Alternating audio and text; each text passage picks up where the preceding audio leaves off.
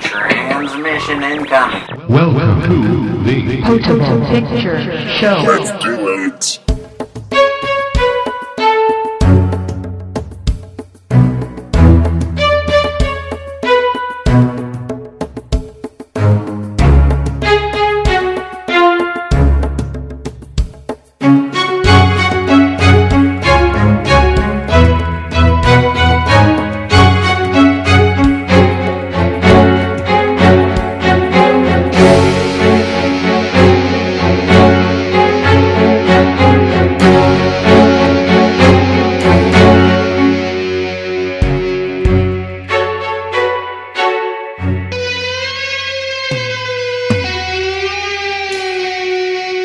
Episode 0061, The Gift of Flashing.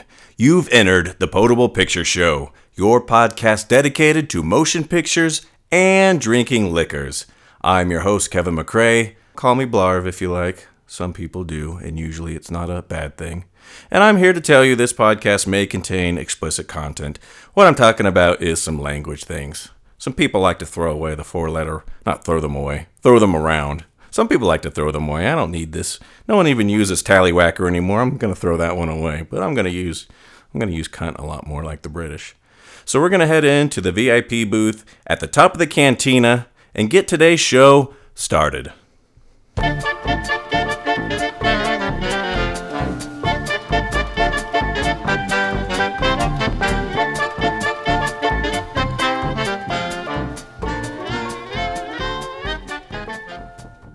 I've made it all the way up the stairs. I've ascended, as they say. And here I am in my comfortable booth on my blankets and pillows. It's sort of like a opium den in here. And I've got my sipping beer in front of me. It is called we'll get to what it is in a minute. I haven't tasted it. Joining me, across from me, it is the head organizer of the Sierra Nevada Movie Club. She runs the group. For how much longer, we do not know. Her name is Heathen. Hello. Also probably joining us in about 90 seconds or so, depending on how long it takes someone to park in an apartment complex where the cantina is. We'll have Beer Maker Matt in a moment. You know who he is. He likes to make beer, and he likes to be Matt, I think. He's a very self-loving person. So we'll get to that in a minute, and we'll find out. Anyway, what is my sipping beer, Ethan? This is called Hopic Thunder? Hopic Thunder. So from Great Basin. From Great Basin. We've got a deceptively large growler, got a couple extra ounces in it. And it is. It's a tiny little growler that we got from Whole Foods.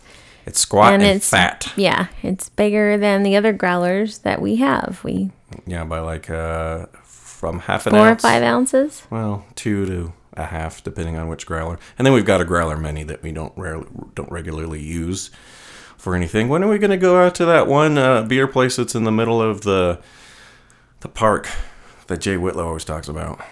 We should go do that sometime. Or, like tonight, I didn't even want to do the podcast right now because I don't like waiting for people. I wanted to go drink beer. Or rather, I didn't want to drink beer. I wanted to drink some water and go to sleep. But if I wasn't going to do that, I wanted to go enjoy a new beer place. I can't be like all these young kids today and drink beer every single time for dinner like Heathen can. Well, she doesn't drink beer. She drinks wine like a total pagan. Hence her name. What happened to the little growlers that we got from Imbibe? Where did they go? Do we get little growlers from Imbibe? Yeah, the little aluminum growlers. Those are refillable. Oh, I threw it away. Yeah, so I know what happened to them. I never knew what this thing was before. It was called a crowler, and they have a canning machine there, and you can get your beer in a can to go. You're not supposed to throw it away. Like if you're thinking about the camo, the like the 40s, kind of like the big tall 40s, the Steel Reserve. If you've ever had Steel Reserve, I'm gonna go ahead and put this on pause for a minute because that must be Beer Maker Matt making his way up the stairs. I hear rumblings in the basement. It's magical. Just like you could do magic tricks. You could make people disappear and appear all in audio. Look. And there's Matt. Hi. Wasn't that a good trick? I told everybody. Actually, they heard me. say that you were coming up from the cellar already.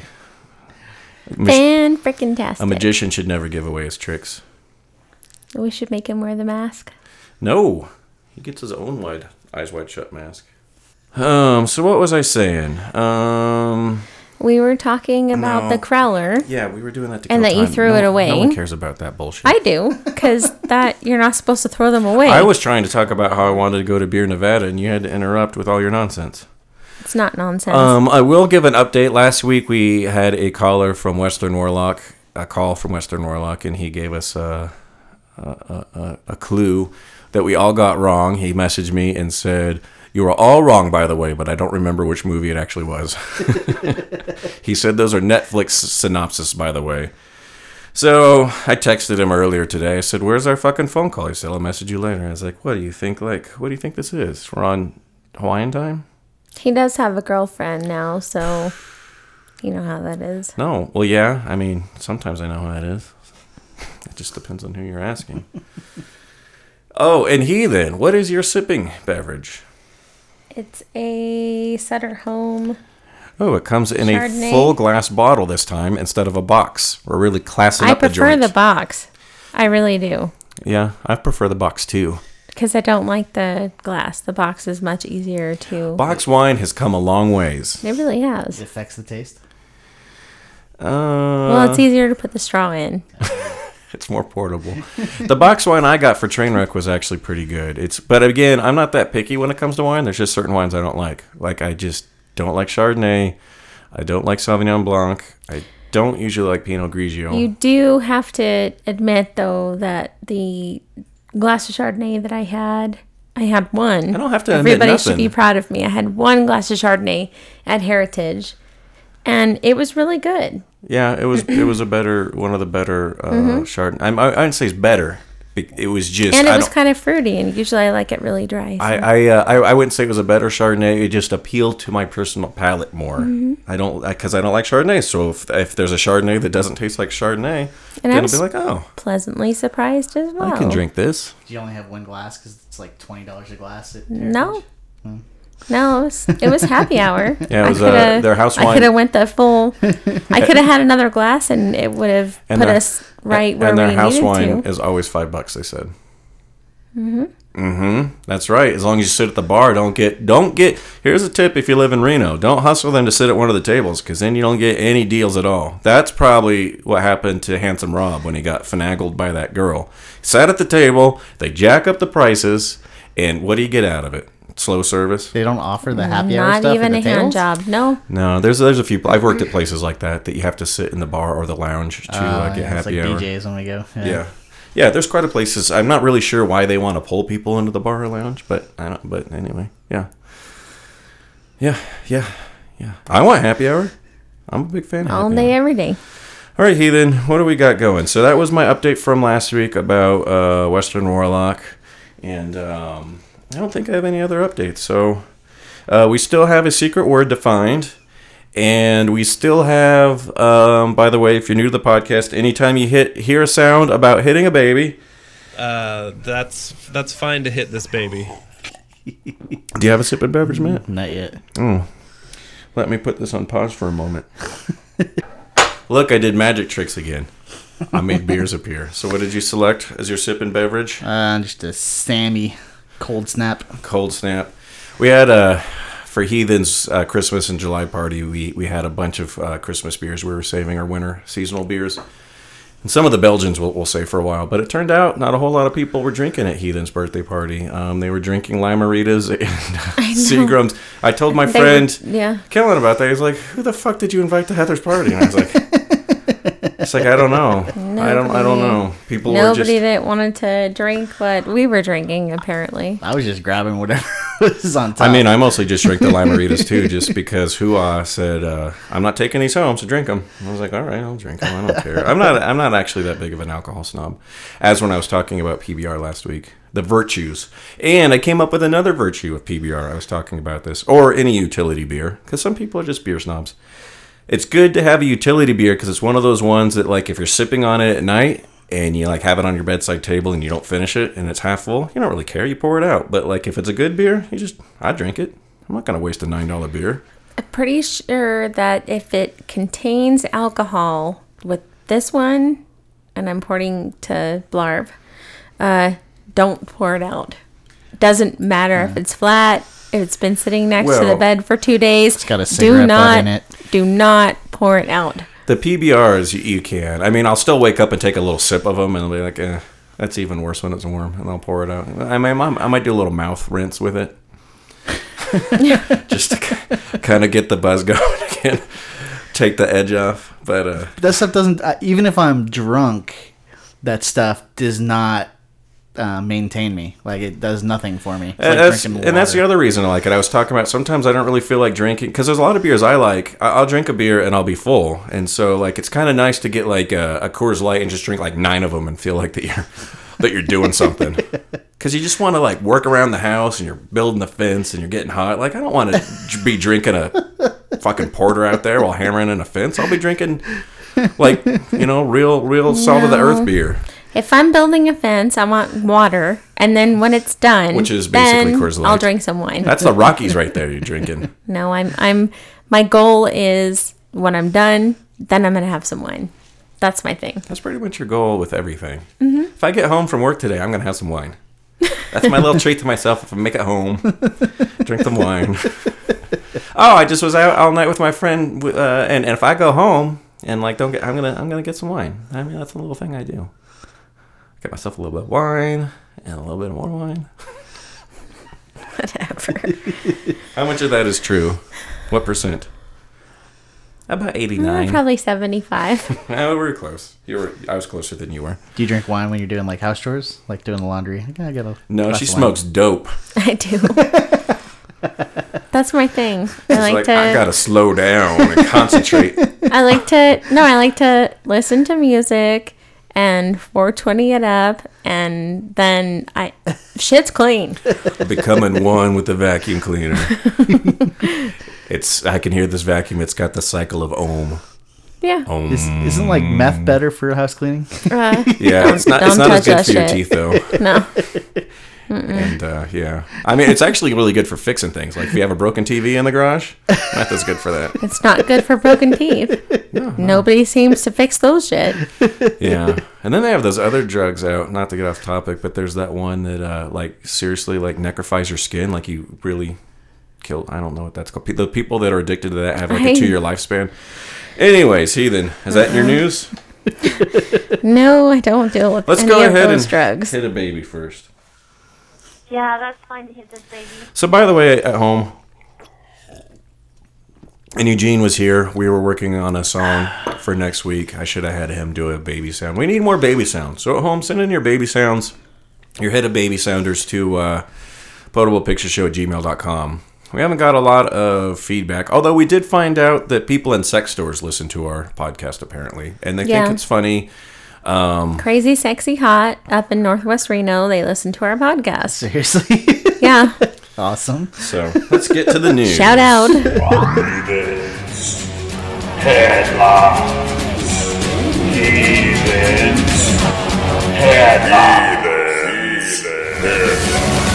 According to NBC New York, there has been some extensive surveillance and wiretaps for a high-level drug smuggler named Albert Fortosa.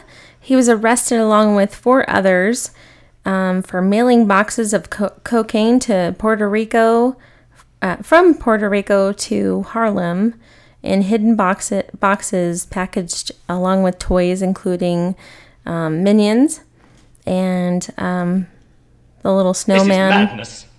I know it is. The little snowman from Frozen. Mm-hmm. So, Olaf? yeah, they were basically like stuffing Disney toys full of cocaine. Nice. How rude. Very rude. So, yeah, I don't know. I mean, it's better than stuffing it in Mexican ceramic. I mean, I don't know what you're supposed to hide drugs in that people aren't going to search. I mean, it's going to be found one way or another, no matter what you stuff it into. well, the article was saying it gives you a different perspective on the manic grins and the bizarre, incomprehensible language that the Minions have. So maybe they're all on cocaine. Stuff with cocaine. So This deal is getting worse all the time. So now that the Fantastic Four has officially been labeled as a catastrophic disaster Possibly a career ender for the director. for Century Fox and pretty much anyone else who has touched the production, this now includes Jeremy Slater, who co-wrote the original script along with Simon Kinberg. Slater took to Twitter explaining just how much his script was left in Fantastic Four. He quotes, "There's not a ton of my stuff left in the movie, mostly in the first act, but I've always been honored that I got to play in such a cool sandbox." There's just everything that could possibly go wrong with that movie is interesting. Trask or whatever the director was going to direct one of the Star Wars standalone films, and before Fantastic Four even came out, he got fired from that project based on the contentiousness he was having on set. And one thing I read that was interesting that I agreed with was that Fox. This is a Fox film. The Fox is partially to blame. Is you can't take a guy that made a $20 million movie, and that's all he's done, and then give him a $150 million movie and expect him to be able to do anything. He hadn't proved himself. He's the one that did. What was the name of the? The one where all the kids that like the meteorite falls down and they all get superpowers. It was kind of a cool movie. Michael B. Jordan was in that one also, who plays the Human Torch in this film. It's got like a one-word title. I don't know why it's escaping me right now. Flash? No. Just throwing it out there. And they were going to make a sequel to it. But anyway, like the more you read about this, the more bad things get. That thing I read today was that Trask and Miles Teller, he's the drummer from Whiplash. He played Mr. Fantastic in Fantastic Four. They almost got into a fist fight on set. Trask, they just said that the studio didn't like how the film was going. They tried to rewrite the ending. All the actors were already gone, so they had to get in stunt doubles to try to fix it. And that you were saying yesterday that the director got like evicted from his house and caused $150,000. He caught $100,000 worth of damage to the rented house, and the other guy tried to evict him, and he wouldn't leave, and then he tried to sue him, and apparently also. So Trask really wanted Miles Teller on this film, and he's like the main one, I guess, besides a Black Human Torch. I didn't want to see in the movie. He just doesn't look. He's too young for Reed Richards. But I guess Trask really fought for him, so it was interesting. He ended up getting a fight with him. Apparently, who he didn't want was Mara. I can't remember her name, but the one that plays the younger girl in it. You see her on House of Cards. Yeah. I don't know why Anyway, he didn't want her, and the studio really wanted her, and I guess he just treated her horrible the whole time that they were filming. That the cast just totally turned on him. And, you read about in the past, especially in... I don't know if this has happened since like the 80s, but it used to happen in the 80s and 70s a lot with great directors and great actors, as they would clash all the time, but then you'd get a really good movie out of it. And this, I think this is like 7% on Rotten Tomatoes right now. The one person I talked to... Sounds right up my alley then. That saw it said it almost seems like you can tell that there's a fight going on between the studio and the director, because they said the first part actually is really cool. It's like a good setup. It's a good take. It's kind of dark. And then he says it just kind of goes in weird places that don't really make sense. And then it's just basically boring and meandering. So I don't know. It's really too bad, because they were going to, if this did well, they were going to mash it up with X-Men. But it's kind of cool to see these studios keep failing with their superhero movies, because, I mean, that's part of the reason I think Marvel's getting Spider-Man back. Maybe now Marvel can get, I'm talking about Marvel Disney, maybe they can get Fantastic Four back. I mean, it was kind of like sort of a letdown that X-Men did so well, because Fox can hang out with them. But Sony is just, I don't know, being pretty shitty also. But they still have another Wolverine coming out too, right? They do. It's supposed to be the last Wolverine, perhaps the old man Wolverine that they will do. I mean, they may continue doing Wolverine. This will be the last Hugh Jackman. Yeah. So this is how Liberty dies. With thunderous applause. This October... Actually, this movie is scheduled to release October 23rd. What? Yeah, I know. Bradley Cooper is going to be in a movie called Burnt. He was in a movie... I just assumed he's a Wookiee. I'm gonna kill you. Would you stop? He was in a 30-minute show. He was portraying Anthony Bourdain in That show Kitchen was horrible. Confidential. Yeah, he was awful in that. Are you kidding me? I He's really not thought that awful would in be good. anything. I didn't even realize that was a show until it must have been on when I was in China or something. I came back and I found it on Hulu, and I was like, "Oh, Anthony Bourdain and Kitchen Confidential," because that was Anthony Bourdain's first book. That's kind of like what got him off the ground and going. And I was like, "This will be really cool," because it's just about being a hard ass dude in the kitchen. And I was like, "Oh, it's Bradley Cooper." He has improved since then, but back then he was awful. He was really fucking awful. Well, he is going into the high-stakes culinary world again for this movie. I had a bad feeling about this.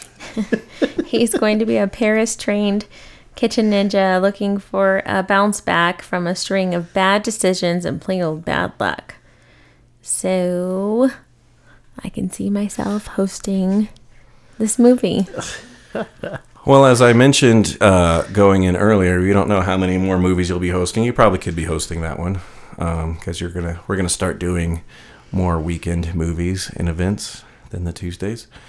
But yeah, when is that movie coming out? Next year? October 23rd. Seems so long from now.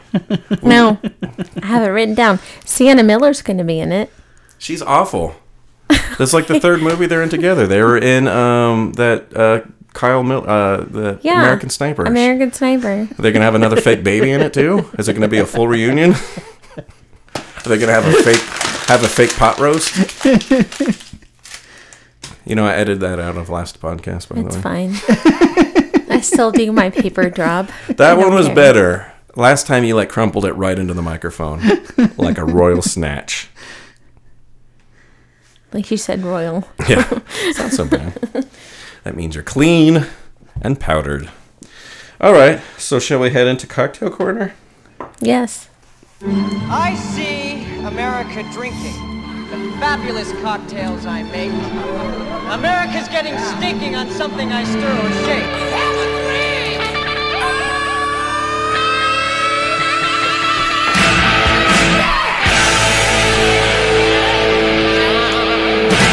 So this week, Beer Maker Matt is helming up the Cocktail Corner with a drink that he suggested and is going to tell you about it in just a moment, I believe. It is a Gatorade-based cocktail. We haven't had a Gatorade-based cocktail yet.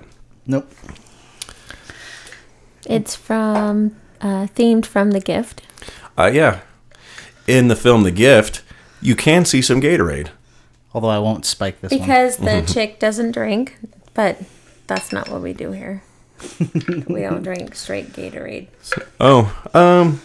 Yeah, that's another one, a weird beverage that I don't drink as much anymore. I used to be a big Gatorade fan, the green one in high school, and now it's just too syrupy to me. I don't know if it's my tastes have changed or if they've just made it more syrupy. Even when I'm really, when you're really, really thirsty, like you've been moving in July, helping a friend move the whole month, and you just want something to quench your thirst, I can't do Gatorade. I got to do water. I mean, I don't think I used to like the white one. White one is the most drinkable one, I think. But I think just the do red not one like Gatorade. is the worst. I think green one's my favorite, and then orange. Yeah, because it's pretty much it's all sugar. electrolytes. It's mainly designed for athletes that are burning so many calories that they need the sugar to build up their energy. But I still don't think that athletes actually drink Gatorade. Do. Yeah, they do. They I still don't have think them at, that my friend Robert drinks. games. Football players and basketball players drink Gatorade. Yeah.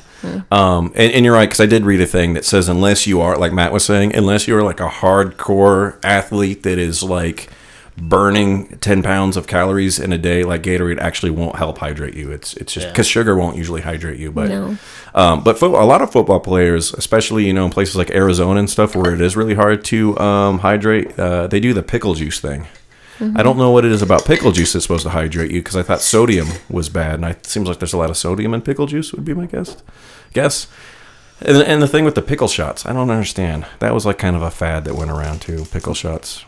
When Clay was up here, we did pickle shots at 1UP. So Matt has chosen the blue Gatorade. Mm-hmm. Yeah. What's the flavor of that? So we did 9 ounces of vodka, and now we're doing the blue the cool blue.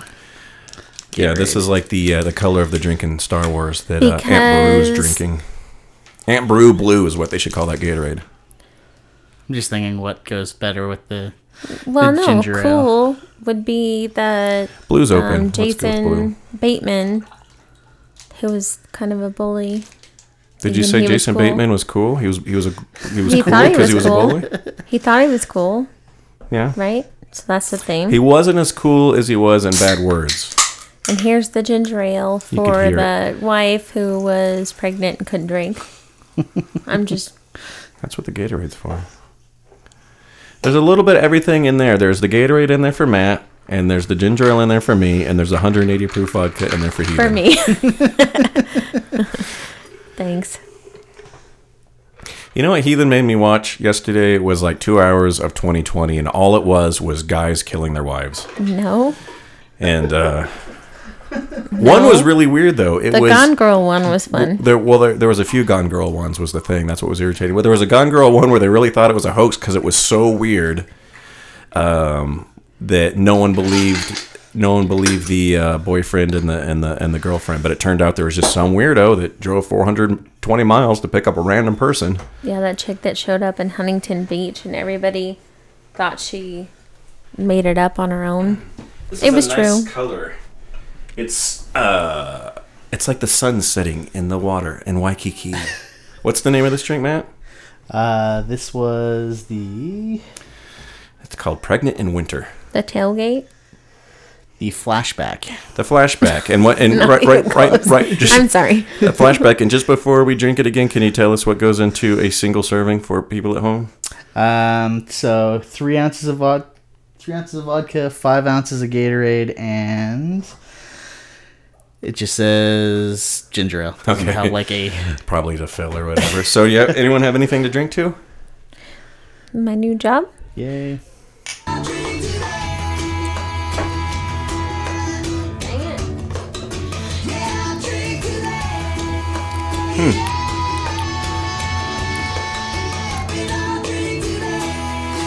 That's the best Gatorade cocktail I've had. Actually, it's kind of nice at the end. That 180, that it actually is pretty It should smooth have in been that. a little bit more, actually. It's fine. What is wrong with you? It's fine. It's a perfectly balanced cocktail. You actually are not supposed to be able to taste alcohol in a cocktail. Yeah, I'm surprised I don't taste it as much. Yeah, I am too. You can feel it more than taste it. I think it's good. Good job, Matt. Yay! I think you should make another one. Yeah. All right, so is there anything else we got to talk about before feature presentation? We don't have a Your game. mom. We don't have any calls. What? Talk about my mom? It was her birthday. Thank you very much. That's why I said.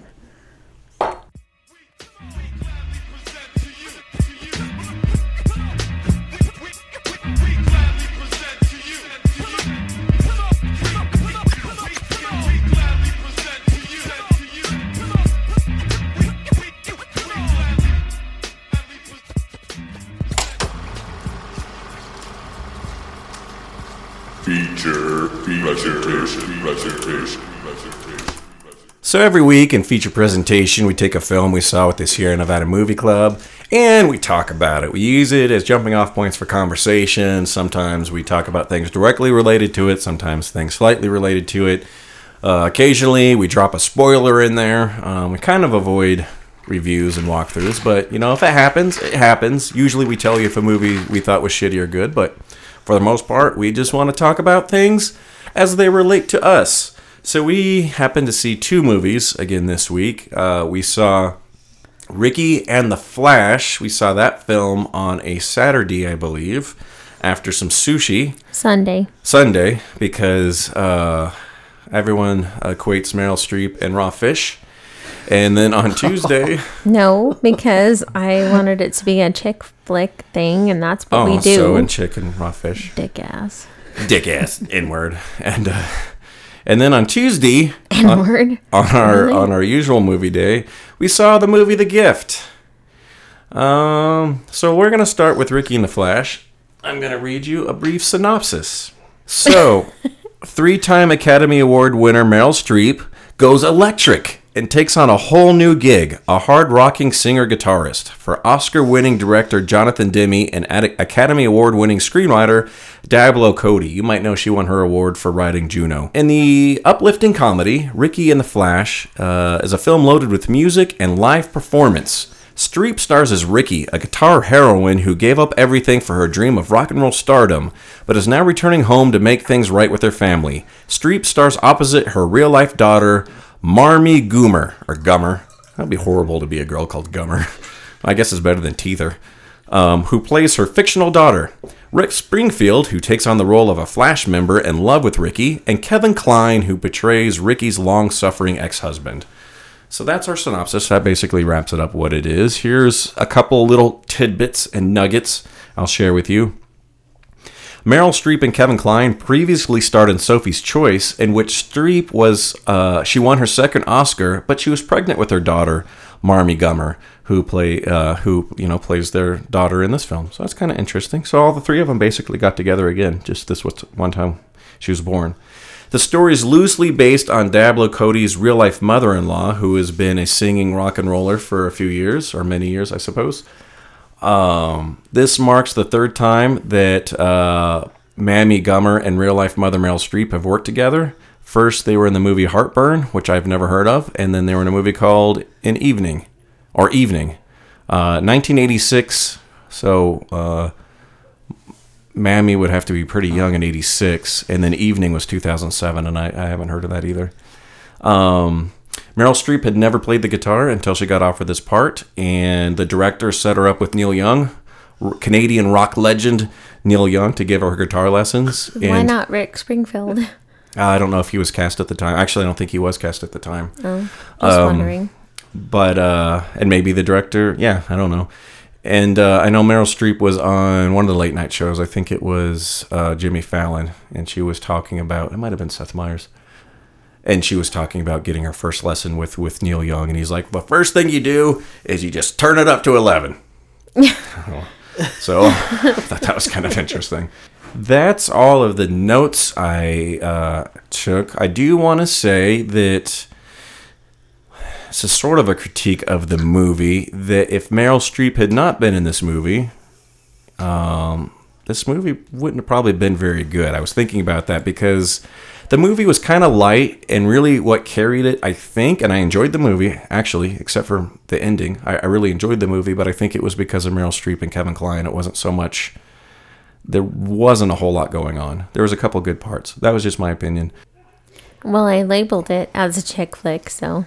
Yeah, but I like chick flick. I mean, I like certain chick flicks. I'm not going to watch, like... I don't like the moniker of chick flick that I think it's kind of sexist. Yeah, I wouldn't exactly consider that a chick flick or label it a chick flick. But I mean, I'll watch romantic comedies. I'll watch chick flicks. I'm just not going to watch like Magic Mike or like a Nicholas Sparks film. But I mean, I like well-written, female-centered or driven movies if they're well-written. To me, I thought it was definitely a chick flick, especially when she had talked about how... I mean, most Meryl Streep movies are probably, I guess, would be called chick flicks, I guess. I mean, there's not that many straight guys that are going to be like, there's a Meryl Streep movie out. I need to see that. Yeah.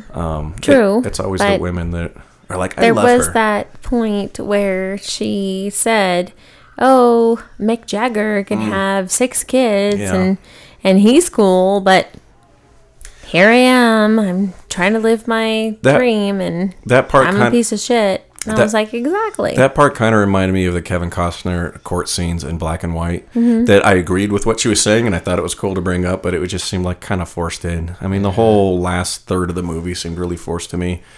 So in this film, Meryl Streep, she doesn't really leave her family as much because she comes back, and they don't really say in the film how long it's been since she comes back, but when she does come back, Kevin Kline has already... I'm guessing the kids were about 5. Around 5, 6, or 7 when she bounced. When she does come back, Kevin Kline, or she tells Kevin Kline that he is emotionally checked out, so she has no other recourse other than just to leave again, because he'd already moved on. And again, they don't say if it's been 3 months or 6 months or 2 years or whatever. And she wants to follow her passion of music. And like I said, it seems like that the home life wasn't going quite that way. And when we pick her up in the film, she is the resident bar band in a bar called the Saltwell in Tarzana. And I just kept thinking, like, well, that would be a horrible, way to end your career when you want to do rock music. But I was thinking, what a cool band for a dive bar. I wish there was a dive bar around here that had like a cover band that was that good. Or that would learn new music. That played like every week. I mean, I've seen good local bands in Sacramento and Reno, but not like that play every single week. Yeah. And then what was I going to say? Oh yeah, so the story is Kevin Kline wants her to come back because her daughter in the beginning I thought was really funny and got a lot of laughs from the audience based on her she was kind of craziness and her not really giving a shit about anything, and just people were laughing at her hair and stuff like that. And I've gone through periods like that in the past where I just don't fucking care. Like, there's no really point in anything. And I'll just wear my pajamas for 3 days. I mean, I haven't done that in a while, like 7 years, but... Go to a fancy restaurant wearing your... Yeah. I loved it. I thought that she was hilarious. Yeah, it was a good part. I know when she got the part in the movie, we're talking about Mammy Gummer, whatever her name is her mom, Meryl Streep. They asked, did your mom, like, want you in this? Did she force you in this or whatever? She said, no, she just dropped off the script and left. So, and I read it, and I liked the part, and... we were in it, and it was kind of cool. I liked that she was in it. It was actually the main reason I wanted to see the movie, was to see how they interacted as a real life mother and daughter. But then, kind of to cut towards the end, Meryl Streep, Ricky Cardozo or whatever, Linda Cardozo, I think was her real name, Linda something. She's trying to reconcile with her family, and they're like Midwestern upclass snobs. And she doesn't have enough money to get from California back there. So her buddy, Rick Springfield, pawns his 60-something SG. And what I can't figure out is there's a scene where Meryl Streep wants to go back. She's talking to this bartender at the bar that she always jams at, or they play at. And he's like, you got to go. And she's like, I can't. I don't have any money. The bartender says, if I had the money, I'd give it to you. And she's like, yeah, whatever. So Rick Springfield pawns his guitar, and they both go back there because Rick wants to show how much he loves her and how much, like, this guitar is like probably his biggest prized possession. It's probably like, I would guess, like you said, about $20,000. Maybe less than 20,000, but it's going to be between. It might be around 20. So he does end up selling it. And then her and Rick Springfield go out to the wedding. What I don't understand at the end is Ricky does this speech about, I don't have anything, I don't have any money, so all I have to give to the bride and groom is music, because I'm a musician, so I give all I have. Then all of a sudden her band appears. All of her band is there, and the bartender ends up dancing in the crowd. It's like all of these people that didn't have any money, other than maybe Rick Springfield... $20,000 might be enough to send everyone from California to, but that's really fucking generous to fly the whole band out there. The only thing that I can and the bartender can attribute that to is when she says thank you to the other mom. Like, maybe she sent everybody out. I doubt that. The only other thing I could think, and this isn't anything that you see in the movie. Did you it's just see that? My idea is, so I figure that Ricky has been playing with this band for probably 10, 15, 20 years, a long time, probably got them some gigs as a singer, and they thought... so he used all of that guitar money? And I thought, well, maybe, they might have thought, the drummer and the bass player, like, well, we kind of owe her, like, she's strung us along, she's got us gigs for a while, let's fly out there and do this thing for her. Mm-hmm. And maybe they use their own money, because it's really not that expensive to fly from California to, like, Ohio or something. You get on the Southwest, $150. With all their gear. Yeah. No, it's well, I don't know how for drums it would be tough. I don't know how you get the drums. You might have just rented some drums when you got out there. But yeah, anyway, and just the whole ending and the thing was, even though I didn't like the ending, is I still somewhat enjoyed it because of like the daughter. Basically, that was pretty much the only reason I liked the ending. I also wrote down here. I already talked about that. I said movie was a little light, especially the ending, but it was carried by Streep and Kevin Kline. And that's what makes it perfect for a Sunday sushi So movie. I wrote one thing here, one sentence. I wrote, following your passion, and also something Rick Springfield, I'm sorry, I don't know the name of the character in the movie, who also, I don't think his acting was really great, but the way he grew his hair and his beard and everything out, I think was pretty cool. He's pretty unrecognizable. He was kind of a pussy in the movie. His eyes, he definitely had it in his eyes for sure. The Rick Springfield, you could see in his eyes? No, his pussiness? acting. Oh, when he was really? upset, you could definitely see it. I You thought. could tell he was a pussy. I didn't see Rick Springfield. Well, just the way he talks about like texting her and talking about. Well, you gotta be careful around her, not pushing her. There was one part, and I don't know if it was his acting or the script, but it made me laugh, and it was supposed to be a serious scene when he was like, and it's actually what I'm going to talk about right now, because he says, kids don't need to love you. It's your job to love your kids. And then he goes, because I cheated on my wife with a stripper at the Seven Veils, and my kids hated me for it. The whole thing it made me laugh out loud in the theater, and it made me feel bad because it was supposed to be a serious. I thought it was supposed to be funny at first, because I don't know why. But then I was like, oh, this is supposed to be like a serious part. His character was such a fucking pussy. It's because you cheated on your wife and her kids. Oh, me in real life or Rick Springfield? Oh, that's why I laughed. I was like, I could relate to that. That's goddamn funny. Yeah. That's exactly what I did. But what do you think about that, Heathen or Mad? That it's not your kid's job to love you. It's your job to love your kids.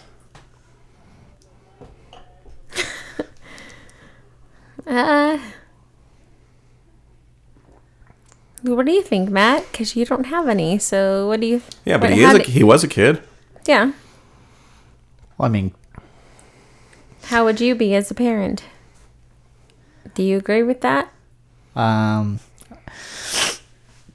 Yeah, I would like to think that I would love my kids no matter what, and would support them no matter what, and I think as long as you're doing that, and I don't really consider it to be your job to do it. I think it's got to be genuine, and you've got to really love your kids, and if that's there, then your kids are gonna reciprocate that. And yeah, I know one thing my mom used to tell my brother. It's not totally on topic, but she would say, basically, she would say, "I love you, but I hate what you're doing," or like, "I don't like your actions, but I love you," kind of thing. Because he was, a trouble kid, whatever. And I think that can be a tough thing as a parent. I haven't gone through that, but to be there and support your kids, but not enable them, or not, be there for them, but not, like, where's the line, between helping them out and letting them learn their lesson sometimes. It's tough. I don't know. I as far as coming from a kid standpoint, the other end of that thing, I remember thinking when maybe in my 20s or something, I was like, just because someone's related to me doesn't mean that I owe them my affection or love or respect or something. Like, that's still, just because we're blood and I'll respect like the heritage or whatever, it doesn't mean that I owe you anything because of that. And there's a lot of asshole dads and moms out there that have kids that didn't do shit for them, and there's no reason the kids should do shit for their parents. Well, I have a huge family, and like my papa, when he passed away, or when he was even living, my mama, who is not my original grandmother, her kids got a lot of stuff where my mom and my aunt, my papa, pretty much said, do it on your own, So that's kind of interesting, where there was that. So they supported other people in your family, but didn't support not you? Not the blood, which would be my mom and my aunt. And now with my kid, I support him. I don't do like what Kevin's mom said, like, I love you, but I hate what you're doing, I'll tell him, like, this is bullshit. But Yeah. I'm not going to let him, go on the streets or whatever. But he knows that I'll only help him so much. Yeah. Well, I mean, any parent is gonna let their kid fail. I mean, that's part of growing up and learning. So it's not necessarily that you don't care about them. It's just you care about them that much that you want to let them fail and figure things out on their own. Mm-hmm. I am your father. So the last thing, at least I have, and then I'll let you guys jump in whatever you have about the movie, is Meryl Streep and her daughter working in this movie together. Have you ever been in a situation where you've worked with someone you're related to or that you wanted to? I mean, for me, and it's not as high on there, but on my bucket list for a while, it was an easy thing. I always wanted to perform with my brother, both playing guitar in front of people. I've played with my brother before where he was playing bass and we performed, but I always wanted to do it. I thought it would be a really easy thing. I mean, it's easy to go to an open mic. I mean, there's some shitty open mics out there. There's a lot of stuff. Never been able to do it. As far as working with anyone that I'm related to or anything like that, I don't really care. For a while, I wanted to do things with my uncle, but I don't really have the same occupational or hobby interests as my dad. And occupation-wise, actually, I don't even think I'd like working with my mom, really. Unless we were doing something really artistic, like writing a children's book or something. I can't really imagine working with my mom, because I'm too much like my dad. I'm too much like scheduled and want to get things done. And she's just not. Even though I'm very creative, in some ways, I'm also kind of a dick where I'm like, you need to get that part done. Come on, like 3 months, really? You've only put the pastels in the background. Yeah. And plus, she's one of those artists, or like a lot of people, that needs encouragement to do things done. She doesn't do well if you give her a schedule. She'll, what do you call that? Basically break down. Freeze. Yeah. Freeze. Not break down, just freeze. Yeah, freeze, yeah. So what about you guys? Any experience working with a parent or a relative, or any interest in doing that and doing a project together? Maybe not working, but like a project. My first job ever working at Round Table, I got my job because of my stepsister. So I worked with my stepsister at Round Table. Mm-hmm. And you got along with your stepsister, right? You said that was the one you were closest to? Yeah. Right? Yeah, and we still get along really well. I'm probably, like I said, closer to her than my real sister, but that's a whole other story. But it wasn't that bad. We worked opposite shifts, so it wasn't really that bad. We had like a couple hours a day that we'd have to work together. But I've also considered working with my dad as well, and I don't think I would have any issues working with my dad, because I know my dad's work ethic. I think that would be kind of the hard thing for me, is if I'm working with somebody just because we're family, or I've gotten that job just because I'm family, or they've gotten that job just because they're family, and I know that their work ethic sucks. Yeah. I think that's when it would create static. With a family member or a friend, I think. Yeah. That's one weird thing. I don't know where my brother and I got this from, is we both have a pretty good work ethic, because in real life, I'm extremely lazy. In real life, he's a huge fuck up. He's actually one of the hardest workers I know. It's crazy. Like, a lot of people are afraid to give him a job, or because based on his reputation. I think it's from your mom and no dad. I call it aggressive negotiations. But, people say whether when he was working with Kyle and Kmart or doing construction, things like that, he's like... he helped me with a friend build a fence, and his back was out. He couldn't even stand up, and he was just like, he just has this crazy fucking work ethic to get things done. I don't know if that goes along with his self-esteem or whatever, like to actually prove himself, or maybe just to show something he's good at, to like show it off, maybe. Like he's proud that he's good at doing stuff. For me, I don't know why it is either. I'm extremely uncomfortable not working when I'm at work. Unless it's like a job where you can do that, like the airport. I could work really hard and then I could read a book, because that's what everyone did. You don't do anything when you're not loading the plane. It's a perfect job for me. I don't like, restaurants and stuff, going around scrubbing the grill again and again and again? Well, for me, I've been on stage with my mom twice. It was kind of awkward, but it was fun. I've worked with her. She has trained me to cover her as an accountant, and it's quite stressful because she's been a construction accountant for a very long time, and I am not. I'm just there as kind of like a fluffer. Also, I think it would be stressful if she's anything like she is in real life, and if she's anything like you. If you do something differently than she does it and you come back, even if, again, like I've talked about this before, there's sometimes you can do something that doesn't actually affect the job, but just because you did it differently than they're used to, it throws everything off. And you're like, really? But no, she's you would think that she would be that way, but she's really not. She's like, every time I cover for her, she's like, I can see that you need this, and this. And I'm like, I'm just a different person. She's an accountant. I'm a banker. And Great kid. accountants, Don't get cocky. accountants and bankers, they have different brains. So. And your mom's used to like working, construction, but for herself, right? And not really having anybody to work with or having to manage or. Well, she works for a company now, but it's she's worked for very large companies in Calabasas, and the one now is relatively small, and she's the only one that does what she does. So she basically, even though she does work for another company, she's still in some ways her own boss. It's like being a one-man HR team. She runs everything, and so when I cover for her, I have to do everything.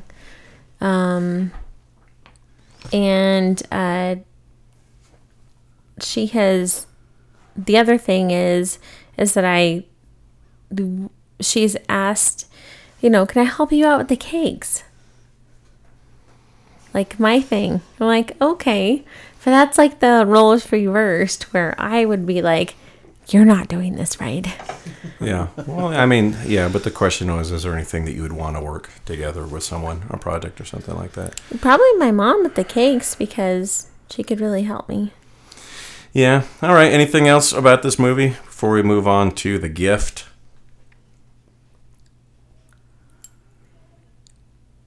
Are you brainless? Space. Yeah. I asked the question. I guess that means we move on. So the next movie we saw was The Gift. Here's a little synopsis about that.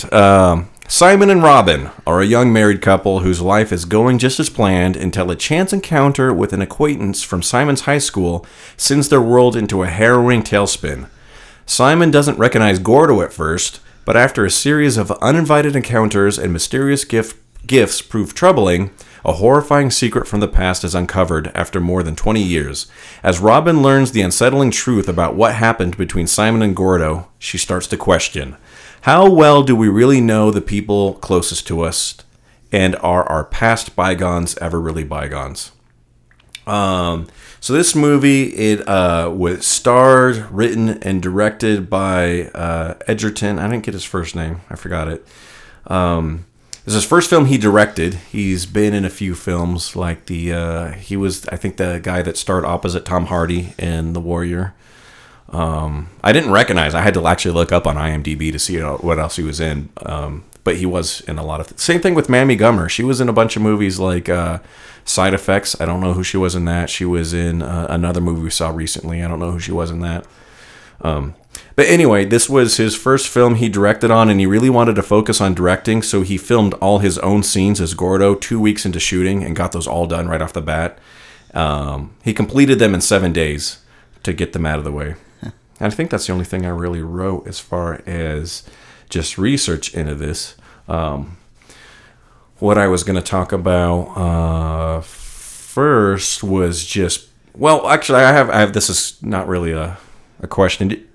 Did you guys catch how long ago they were supposed to have been in high school? Because I one time I thought they said like 8 years, another time I thought they said 10 years, and then another time it seemed like they said like 15, 20 years. Because when they said 10 years, I was like, that can't be 10 years. Yeah. And that kind of threw me off for a bit. I was like, he can't be like 26. Yeah. No, I would think like 20. Yeah, at least 15.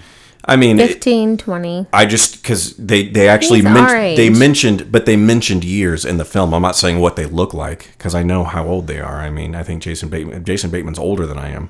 I'm saying what the film was because that's what threw me off. I was like, it can't be 10 years. And then, and then I was thinking, well, maybe it had to be elementary school because if he just doesn't recognize him from high school, that's kind of weird because no one really changes. I really that much don't from high think school. somebody could do that to somebody in elementary school that doesn't. Well, I was going to talk about when I was his whole personality was he didn't give a crap about anybody else, obviously. Not from in what he elementary did. school. Well, even in high school, probably. So Well, in high school, yes, you can concoct that kind of shit, but not in elementary school. Yes, you could. I could have done that in elementary school. Like 6th, 7th graders are horrible. I could totally see that. That's what I was picturing as they were doing this in 6th and 7th grade. So I was saying I was kind of a bully, but I kind of stopped doing it around probably junior high when I understood what being a bully was. Because I didn't, this sounds like an excuse, but I kind of didn't understand I was being a bully, even though it was really obvious. There's a line in the movie where I don't know if it's his friend or his sister that says he could have stopped it anytime he wanted and just said stop it. And that's kind of the thing that I did when I was a bully is I was the one that kind of started it and I got more and more people into it and I thought it was kind of funny. And any time I could just been like, okay, that's enough, guys. And but yeah, that was all in elementary school. I mean, I never said that someone was being molested, but that's the kind of shit that little kids do. Like that's the kind of rumors that people I knew did in 6th and 7th grade. Being molested? Yeah, they would say like, "Oh, let's say that we caught him with some dude in the bushes or something like people don't do that in high school that I know of." I don't know where you went to school, but that's not what we were doing in a big city. And in high school, there wasn't, even though this friend of mine, he was actually my friend, he was like one of my best friends that I bullied, he was still kind of bullied into high school. So I don't know if it's one of those alpha beta kind of things because I had stopped at that point. Everyone that he went to school with had stopped at that point. And then kids that had never met him before started bullying him. So I don't know if it was like predators smelling, because I know from working in a group home, or women that are in bad relationships with abusive men, it's usually like somehow those people can always find each other out. Like the abused and the abusers somehow have some sort of link. So when he got to high school, as I said, a whole bunch of other bad things happened to him from like the jocks and stuff. And I was totally just like out of that. I mean, it was just a waste of my time. I just, like I said, I stopped being a bully when I was like 10. Well, as far as the story, not necessarily the bullying, but the storytelling, I know that I've heard of, or I can't remember if I've read them or not, but heard of stories of kids in like, elementary school that, they fell and hurt themselves and a teacher was like, how did you get that? Did somebody beat you or, and pushes it. And then the kid realizes, I could use this to my advantage. So they, start they start doing stuff to themselves and then blaming it on like their grandparent or something that they don't like, or their stepdad or something they don't like. So I've heard of stories like that. So I believe that kids that early can for sure do stuff like that. The grade after mine, they were really bad. They locked their teacher in a closet. And I was like, I can't imagine doing that when I was in 7th grade of locking a teacher in a closet and shit like that. Never did anything like that. Well, you went to a school with like 4 people. Though. No, in junior high, junior high and elementary school, I was in LA. And you know who was really bad, at least in my experience, as far as being bullies, was the girls. Like when they were like 13. Westlake, but I remember, again, because I didn't really care, there was the guy person that was being bullied, and then there was a girl that was being bullied by all the girls, and it was horrible. Like they were so mean to her.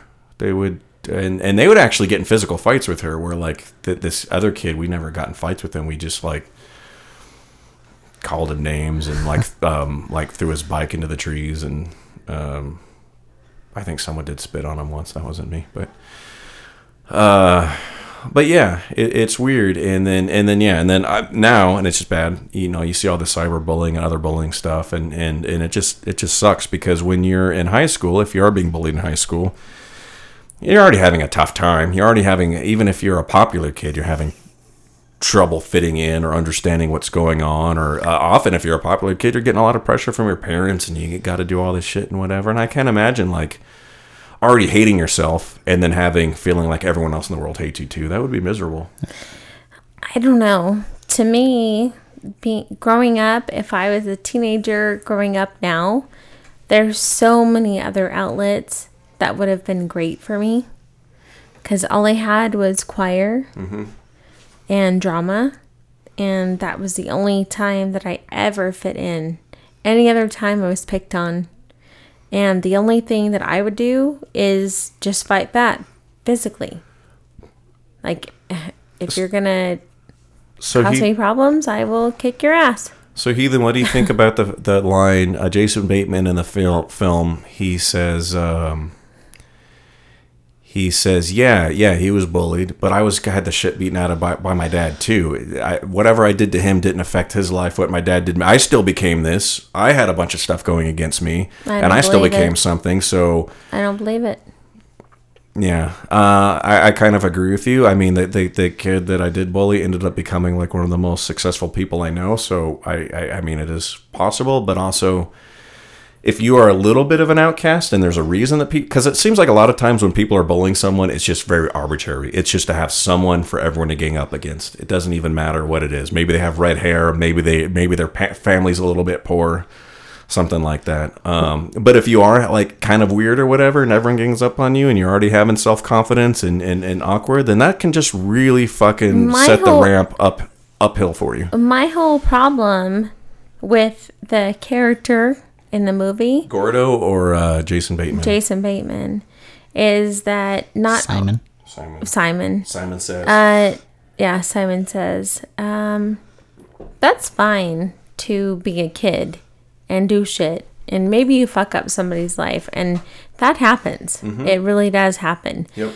But as an adult, to go and do that to somebody, when you should be going to somebody as an adult going, yeah, man, I'm totally sorry. Well, that's what it showed what his character was, because that's who he is. Because then he was doing similar things to get the job. Yeah. So that's what I was telling Heathen when I was leaving. As I said, I kind of relate to some of this as a kid, but there's like the part I can't relate to as an adult, because I don't feel a lot of remorse in my life. There's a lot of people that are still like that. Because I don't really feel like I did that many bad things. But that is one of the things. I was like, man, if I could really go back and to do something different, that's one thing I'd go back and do different. Yeah, and then there's also been like recent studies about like kids who peak in high school. Like popular kids are the ones that peak in high school and they never go on to do like, you know, much else. And it is the geeks and the I think the other kids that kind of go on to do better things. Oops, I wrote through that. Now I forget where I was going with that. Sorry. But, Even and I were doing circus acts in here. No, I kind of kid around sometimes that I peaked in high school, and I wasn't even that successful in high school. I just feel like that was sort of... I mean, because the kids I think of that peaked in high school are the football players, like the Al Bundys. Because when I go back to my hometown... And these kids weren't actually that popular at the time. They weren't the star athletes. They were just athletes. And I go back, and they all hang out together still in the same bar. They're all, I don't know what they do. They've all just gotten super fat. They all have this sort of like potato shape. And then like Al Bundy, they just talk about these high school football games. And I just think it's hilarious. We're smarter than this. He was the popular kid in high school, so that's kind of what didn't resonate with me, was that, you know, he wouldn't have been able to continue on and do the things that he did just because of... He was the class president or something, right? I had a really hard time connecting with a lot of the characters because... Are you brainless? I'm going to kick your ass. Because it just didn't... I'm like, okay, yeah, you have a bully, but a lot of the times the bullies, they will not be the same when you go to the high school reunions. Yeah. They're just not the same. Or when you have the nerdy people who are just odd, they're really successful. Yeah. Because I've been to my high school reunions, and I've seen people that I've gone to high school with 20 years ago. I'm like, this is just not quite.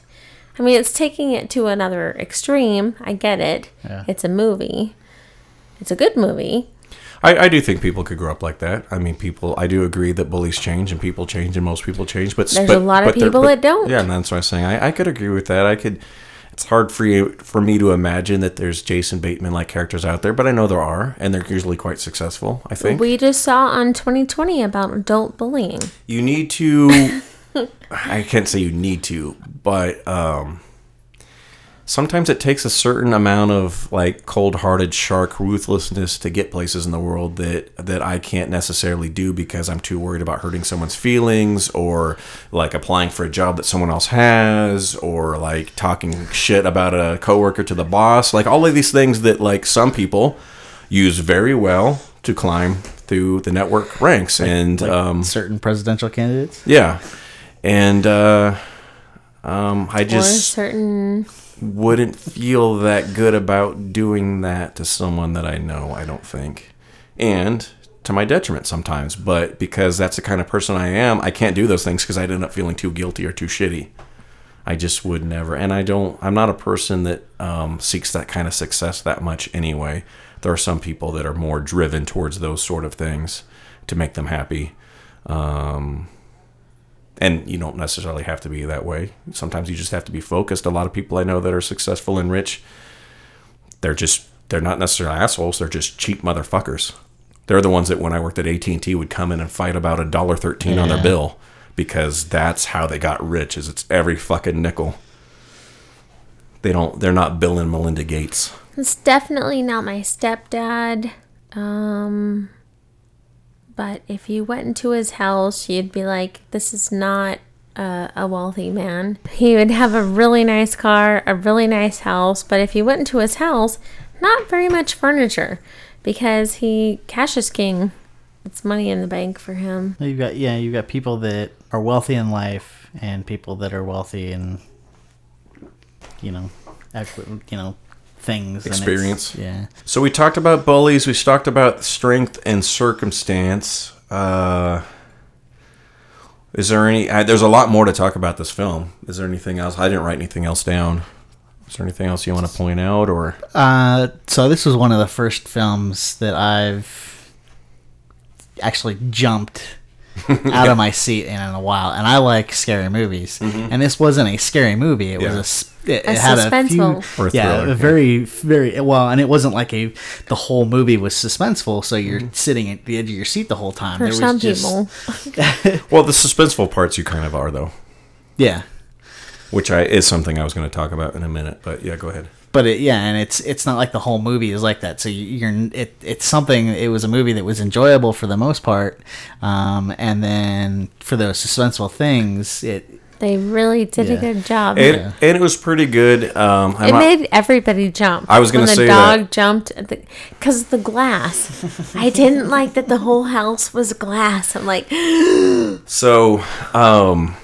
I'm not really sure where to start on this because I want to criticize the audience, but I thought it was kind of one of the reasons, because I hate going to the movies with people, but one of the things I liked about going to the movies was an experience like that is everyone jumped, as you guys said, and then everyone like collectively as like one organism. I was like, oh my God, like they started like chittering a little bit. And I don't like people talking during a movie, but that part I didn't mind because they were just like, we should have seen this movie on a later show because everybody would not shut the fuck up. So that's what I was going to talk about. So for some of the suspenseful parts, I don't know where I'm going to just start on this part. So some of the suspenseful parts, the movie gets extremely quiet.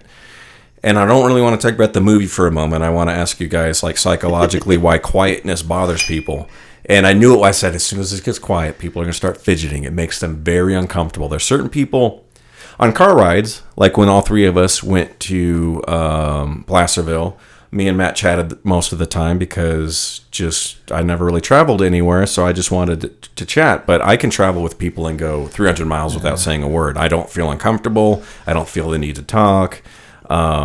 But I was really happy with my music in the back. But I have friends that can't do that. They can't go more than 5 minutes without talking. People in the movie theater, I could even, people just start shifting in their chairs just because they're like, oh my God, it's quiet, it's so uncomfortable. So what is it psychologically that affects people so much about silence and quiet that makes them so uneasy when quiet should be something people would like? Is it because they thought that they were going to be startled? Or to me, it wasn't that. It was just that they just couldn't stand the silence. I mean, personally, for me, I'm fine with being silent, and that pretty much anybody that knows me is I'm fine with being silent. But every once in a while, I do feel pressure to have to talk. Like if there is somebody that I know is a talker, and I'm around them and they're not talking, then I start feeling awkward, and I feel like I need to, do something to ensure them that they can talk around me. Like, I don't know if I take offense to it that they're not talking around me when they normally would be, but that's not silence. That's just you not being quiet. That's not like a total silence. What is it about total silence that makes people uncomfortable? That some people, not everyone, but makes, I would say, half of people, 30% of people, extremely uncomfortable to sit there quietly in a room.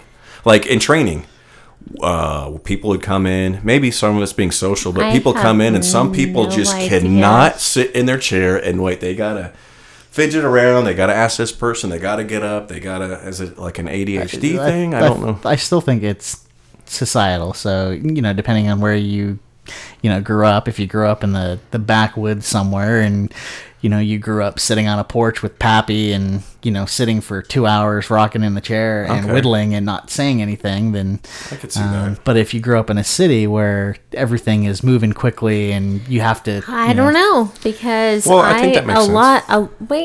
Because a large portion of my life... A large portion of my life was in big cities. But I can still be quiet. Well, okay, but you're a person. Someone told me one time, or maybe I read this, that people that don't like silence are uncomfortable with themselves. Do you guys see any link into that? Like if you're too quiet or by yourself, like, I don't know what it, maybe they're afraid to think of further thoughts, or to me, I don't know what that, to me, I just think they don't have an imagination. Same with people that say they're bored easy or whatever. Like, I'm not a person that says that I'm bored or whatever, because I just don't usually get bored. I get restless once in a while, but I don't get bored. Like, I was kind of restless before the podcast, but I wasn't bored. Yeah, I think if you're comfortable being inside your own head. So I think some people aren't, but I don't know what that means. I don't know what it feels like to be uncomfortable in your head. I can be uncomfortable in my head at times. I get restless. Yeah. And so I'm gonna go back to the audience a little bit now. So Heathen and I, there was one person that showed up to our movie group that I didn't want to sit next to. And I told Heathen, I said, let's wait for everyone to sit down, and then let's sit in the very middle.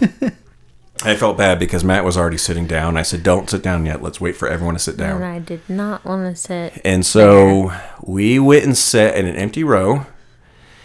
And I will say the two people in front of us were perfect movie people. Every time I see perfect movie people, it makes me so happy because I know they exist, just like the kids we saw at the one time. The guy, I don't even think moved. And neither one of them. And the woman moved like a couple times just to like kind of... That would have been right behind us. No, they're right in front of us. No, that would have been if we would have sat. Oh, that would have been horrible. And no one knows what you're talking about. So. I know. But I was in a 360-degree, in-depth bubble of noise, going 2 rows in every level. And it's weird because Heathen will go to a bar or a restaurant and she'll always comment on the music's too loud. Like, she's sensitive to noise that way, and I never even notice. I'm like, really? Like, she even said it that night. She's like, the music was really loud at Shenanigans again. I was like, I didn't notice. But yet there were parts of the movie where I couldn't look at the movie. I had to look at the ground. I had to cover my eyes. I had to look into space because I felt like I was in a Looney Tunes cartoon or some sort of cartoon where the person's literally going crazy.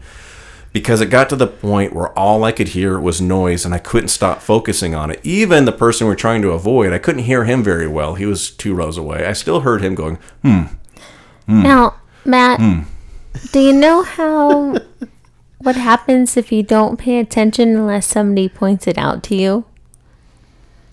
When somebody points something out to you, then you're like, oh, now I know. So the guy behind us ate something in a cardboard box. Yeah. The entire fucking movie. I was wondering why you guys took off so quickly. It was me. Like, It wasn't Heather. Jesus It was Christ. me. No, because we didn't want to sit next to John because he goes, And I don't really like talking to him after the movie either. But anyway, I was didn't want to do that because I really wanted to see this movie. Yeah. And I, am on limited time with my hours. So we moved. And part of that for then me. Angie and her Can you stop friend. using names, please? A person and a movie group. Then a person in her movie group comes and sit next to us with a big thing of popcorn, which is totally fine. But she's got Bangles. Bangle bracelets. every time. It's ding ding, And- ding ding, ding ding, ding ding, ding ding through the entire movie, and she ate the whole thing of popcorn. And I'm hoping she doesn't listen to this podcast and probably doesn't. The thing that I thought was weird about that was we had just eaten dinner beforehand. She had a decent sized salad, like a salad that filled me up. And she was eating this popcorn like she hadn't eaten for 2 days. I mean, it was like ravenous. It's the way I eat popcorn, honestly, but it was just jangle, jangle, jangle, jangle, jangle. And also, people that eat popcorn like Through they the don't whole even movie, have to have even when it was bracelets. quiet. You can hear them scraping the bucket because I eat popcorn pretty quietly. And then they and then she was talking to her friend through the whole thing, like, oh, she's one of those person that says the obvious stuff. it's a fish. Even like My Jackie doesn't even Jesus bother, even though I've Christ. made. Oh, see, now I'm using names. Even though she doesn't really bother me, I just kind of make fun of her for saying the obvious because she doesn't do it a lot. It's once in a while to me that's almost funny because it's just like saying the obvious thing. Like that's how this person was doing is like the fish are dead. I was like, yeah, we all saw the preview, which is what I'm going to get to after the audience thing was this thing. But yeah, I think, okay, so I'm going to point out from where I was sitting to my right, one row up was a young Asian couple where the girl was asking the guy every 40 seconds what was going on. To their credit, they were really quiet, much quieter than other people I know that do this. I actually except for the guy that Hey, can I finish? So that part wouldn't have bothered me. And then, as Heather was going to point out, I hate to yell into my microphone. I'm trying to get her from cutting me off because I'm trying to get my layout from where I was sitting. The end of the row, there was a guy that was talking rather loudly to his partner. And there was one point in the film when Jason Bateman says, don't worry about it. He's talking to his wife. He says, don't worry about it. It's all over. And he goes, it's not fucking over yet. Well, anyway, that's not what he said. But thanks for interrupting again. But basically... right behind me, the person right behind me had the never-ending candy box, and I never understand that when people eat loudly. I just keep thinking, it can't go on the whole movie. I felt like they were waiting till it was quiet to eat too, because I've told Heathen the more it bothers me, the more of a theater ninja I try to become. I open my candy before the movie starts, and I have it all ready. And if I don't do that, if I forget, then I wait till like an explosion, and then I try to open it real quick. And then, so the people in front of me were great.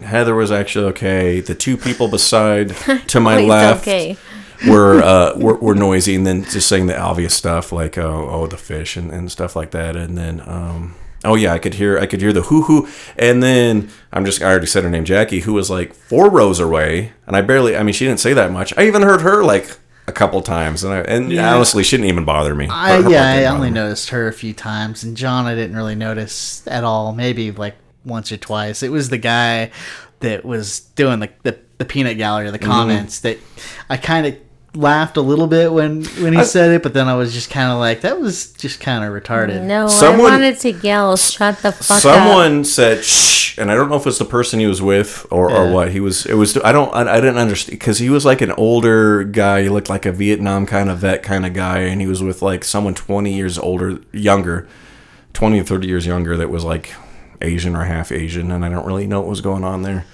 War trophy perhaps, but yeah, he said, no, it ain't, you little shit. Or you stupid shit. That's what he said. No, it's not, you stupid shit. I wanted to yell, "Shut the fuck up!" And then I told Heathen, I said, let's just get. Actually, we went out to the lobby. We waited about 5 seconds, literally, and then I said, let's just get out of here. And then we did see Matt in the parking lot, and Heathen said, tell Matt. And I was like, tell Matt what? She's like, I don't know. Wave to him. Tell him goodbye. I was like, just wave. Like, I felt like I should tell Matt something too. Like, sorry, I was such an asshole tonight. Actually, I was. This is off, so I'll try to keep this very short for the audience. But the dinner beforehand, the person that I didn't want to see in the movie was sitting somewhat close to me, and Matt had to sit with him the day before. And when Matt came into the dinner, I jokingly said, "You have a space here," and then I told Heathen, I was like, "I'm not going to do that to him again." And I kind of moved over. I should have sat where you were sitting, and you should have sat where I was sitting. Yeah, but it's and just everybody would have been not me. Happy. My ear. Part of the reason I was so irritated during the movie is I was already warmed up from listening to this guy talk during the dinner. Okay, so we all agree that we're just gonna drop him from the movie group. I'll send him a message and be like, all right, that's enough. Other movie etiquette. This didn't happen this time, but the movie we saw. What was the movie with the sunflower seeds, Heathen? That I made us move like 8 rows away. Was that Pixels? Or was it Trainwreck? Anyway, Heathen and I went to a movie, and the guy again. I don't know if he was right behind me or right behind me into a seat, but he was chewing sunflower seeds. And I think this is about the worst thing you can do during a movie, other than talk the whole time, because it is crunch and spit. The crunching's not so bad, but the fucking spitting every 5 seconds. And maybe you can spit quietly. And I posted this on Facebook, and someone I know was like, I do that. And I was like, then you're a horrible person. This is the worst thing I've ever experienced in my life. As a guy, hearing someone spit is not a pleasant sound, I don't think. I don't think there's a lot of weird sounds people like rain falling and waterfalls and babies crying and mean people. But I don't think anyone likes the sound of someone spitting. No, go to only a drive-in swallowing. if you want to do that crap. Just swallowing. And nobody likes the sound of spitting. Or if it's just once, if it was once. Never. If he was going down on his buddy and he spit it, I'd be like, okay. My grandmother raised me right. But I'm talking about constant spitting. Like one spit, just like the guy that made the one line comment. Okay, it's once. You're done or whatever. Like Jackie saying 1 or 2 things. It's fine. But when it's like when you're waiting for the faucet to drop, the drips. You're like, when's that next spit coming? And it goes along with the thing that Heathen and I have talked about. You spend money to enjoy yourself. You go to a dinner to enjoy yourself. You go to a movie to enjoy yourself. Just because someone else spent money doesn't mean they should ruin your time. Because they think that because they spent money, they can do whatever they want. They can spit. They can put their feet on the back of your chair. They can talk. They can bring their babies. Yeah, they can do whatever because they think because they margaritas on you. They think because they spent money that gives them the right to do whatever they want. But that's not. I mean, even going back to political theory, that's not the way things work. You can do whatever you want as long as it doesn't affect anyone else. That's Thomas Paine, I think. You can do whatever you want as long as it doesn't affect someone else. Someone else's your liberty, your freedom. You have the freedom and liberty to do anything you want as long as your freedom and liberty doesn't affect someone else's freedom and liberty. So basically, you have the freedom to spit, but now I can throw as far as your nose. But the moment I touch you, then... Oh, that's not really what I'm talking about. Okay, sorry. But yeah, basically. I mean, maybe that's what I'm talking about. That's loosely based. Yeah. Yeah. Right, so you have the the freedom to eat sunflowers while you watch a movie, just not in a theater when everybody else around you is going to have to listen to you sit there and crack shells and spit. Yeah, so do it at home, like you're saying, or do it in another corner of the theater that's quiet, or just do it very quietly. I'm sure there's a way to spit quietly. I didn't hear that. If you would have said something, I would have turned around and been like, "When you stop." No, I couldn't. I couldn't take it. The only I other would have time said something. Everybody knows. I kick babies out of theaters. I think that's I will do it. About the worst I've had. Other than the girls at Jack the Giant Slayer, they were awful. And then the loud popcorn eater, I feel kind of bad about at Foxcatcher. This is what it was like in the top list. This is the sunflower. Please, if you're listening at home, don't eat sunflower seeds at the theater. And if you do, just do it quietly. Because I think Tanya also said that she... If you eat sunflower seeds, eat the shell too. No. And then just quietly spit all of them out. That's what I do. Yeah, it's do crazy. It quietly. I do it. I don't know. Yeah, I do the chipmunk thing. So I Yeah. put a small handful of seeds in my mouth, and I'll crack them, and then you move the shells to the other side, and then I'll just spit out all of them at one time, as opposed to one at a time. It's like being quiet. And it could be, and I don't think this is it. It could be for like 2% of the population. Some people don't realize how loud they are. I don't know what comedy this was, but it might have been sounds like a Seinfeld thing, but the loud whisperer. Yeah. My dad's one of those. My dad is one of those that will tell me something that he thinks no one else can hear, and everyone can hear it, and it's always extremely racist or extremely in bad taste. I won't say the racist thing, but I remember him and I walking one time on the river, a jogger coming towards us, and he goes, "Hey, Kevin, let's rape this girl." And that's his kind of humor, too. And she heard it, and I just could see it in her eyes. And he didn't think she could hear it. Now, Matt, we see what happened. With what? We didn't rape anyone. No, what's that mean? with the festival we went to. What are you talking about? What was the festival we went to? And he's like, I'm going to do this, and this. And they're like, oh, we love that song. Oh, no, it was... What are you talking about? It was a... Sorry, never mind. I don't know. If it comes back to you, let me know. I've got a rank for you, Heathen. Well, one last thing. Okay. I mean, it's not just the theater, too. Like, we have a toe tapper at work, but you've got people that, are toe tappers, and they don't realize they're doing it, and... Yeah, and it can go into personal space type of things, too. Guys have a bad thing, especially, when I'm with a lot of guys. The guys that, three of you get in the back seat of a car, and I'm usually the one that doesn't do this, because I guess it's a guy trying to... go back to his caveman roots and get dominance of a territory. So 3 guys in the back of a little car, and 2 of the guys just have to open their legs as wide as they can. Like, that's their space. I was like, that doesn't make any sense. I don't understand that. Like, people that just have to take up all the room in limited room. I think that's kind of the same thing, They have too. to let Because their I'm nuts always breathe. just, there's each of us have a third of the car. So, I'll sit like this the whole time. That's fine. All of us have a third. But then the other guys are, all spread eagle, because I really don't know. I think it's some sort of like weird orangutan dominance thing. I don't get it. Some guys. Anyway, ready for your 5, Heathen? The 5. So if you are in a cover band, if you were in Tarzan at the Salt Lick, and you were Why didn't I get this ahead of time? Can you stop interrupting?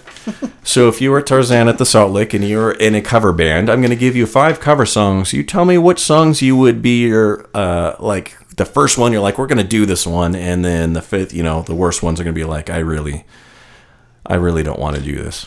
So here are the 5 songs. Heart of Rock and Roll by Huey Lewis and the News. Tom Sawyer by Rush.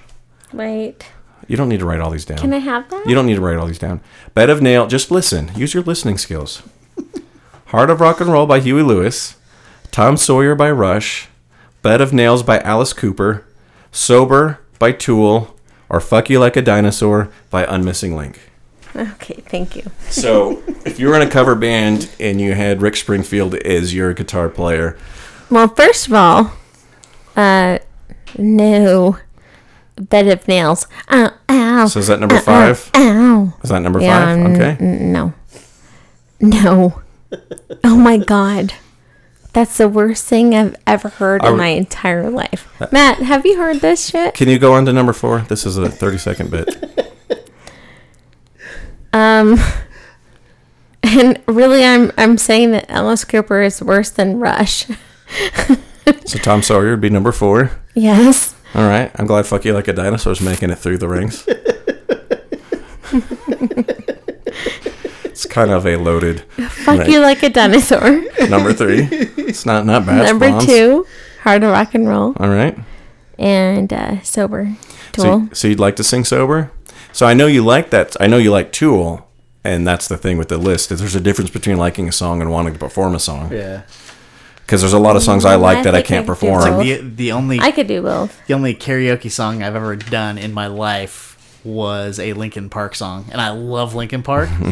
Would never have picked them to do karaoke. Yeah. Occasionally, because I don't really do karaoke, I'm too shy for it. But once in a while, there'll be a song in the car, and I'll be like, I could do this karaoke, and it's always a song that I don't like. Yeah. Really, it's just the range is pretty easy, or it's my range. A lot of times, it's like kind of goth 80s shit, like Depeche Mode. I was like, I could do Personal Jesus. Do Bed of Nails. Ow, ow, ow, ow, ow. Yeah. Oh my God. There's a lot of theatrics to that song. I've seen him do it live like 3 times. No. No. My number 1 would be Fuck You Like a Dinosaur, and my number 5 would probably be Tom Sawyer. No. I hate Rush. Okay. Everything about Rush. All right. No one got the secret word. Let's go to Last Call. Last call. Looking at the world through the bottom of a glass. All I see is a man who's fading fast. Last call. This secret word, I've already said it is 5 letters, and I think I said last week it could be associated with food. It might be more often associated with dessert. Fruit? Nope. Matt? Cream? You only get one chance. Dessert.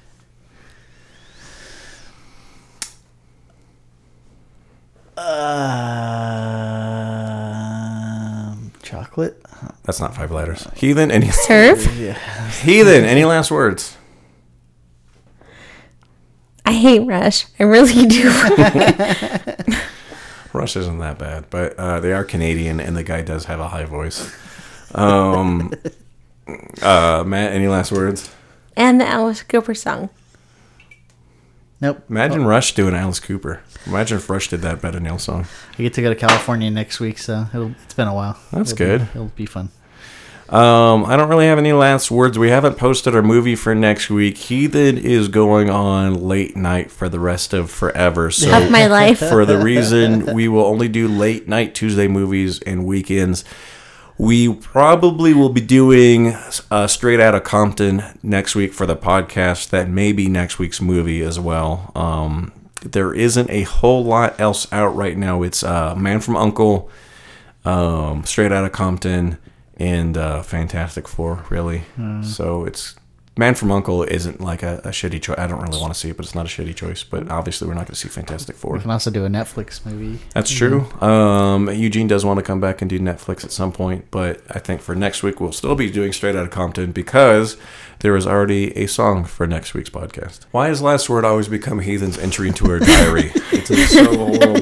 No. Every time. And they changed it's like, I got to get this off my chest. My mom doesn't want to go see Ricky and the Flash. No, I do. I do. My new manager. Heathen, please. Can Through we... training. Until next time, everybody, keep it wet. All my neighbors are fast asleep, and I can't find anything to drink. Mackenzie's drank all the grain alcohol, so I'm headed down the street to First Call. Me and the bad were staying up late. Kitty and Victor got dropped from the plate, but no one was contented with the Wednesday wassail, so I said it's only 4 short. Cross the First Call. Tomorrow walk a street, it's a walk of life. You run the world, but we're getting dropped off. The sun's coming up, and things are going down. So shut the fuck down, I'll get the next round. 6 a.m. What's gonna hold her right now? No one to put in the